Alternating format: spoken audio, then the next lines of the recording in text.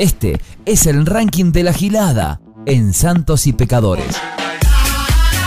Bienvenidos amigos a este ranking de la Gilada del 11 de abril en Santos y Pecadores. Te contamos las noticias que no te cuenta nadie. Puesto número 5. Una nena tenía 2 kilos de cabello en su estómago. Sucedió en China. La pequeña Niñu Niang dejó de comer y desarrolló una severa desnutrición. Con estudios, los médicos dieron el motivo. Tenía una enorme bola de pelo con la forma exacta de su estómago. Los médicos afirman que le estaban tomando el pelo. Puesto número 4. Un duende violó y embarazó a una humilde paraguaya. Una mujer denunció que el mítico bombero la vejó sin que ella se diera cuenta y que dio a luz a una extraña criatura que falleció a las 7 horas de haber nacido. Según la víctima, en más de una ocasión amaneció desnuda en su cama. La mujer le sacó una foto pero se la dio al duende para que se la quede de recuerdo. Puesto número 3. Furor en Japón por el Festival del Pene de Acero. El tradicional festejo Kanamara Matsuri se lleva a cabo en la ciudad de Nippona, en Kawasaki. Allí, en el inicio de la primavera, se venera a un pene de acero que representa la fertilidad,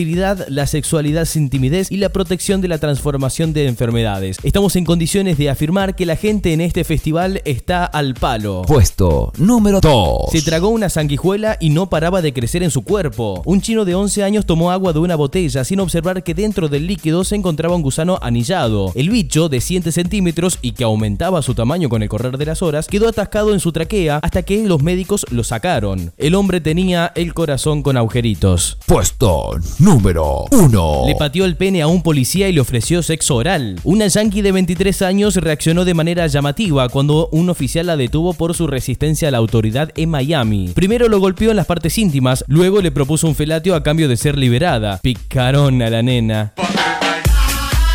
Este fue el ranking de la Gilada en Santos y Pecadores.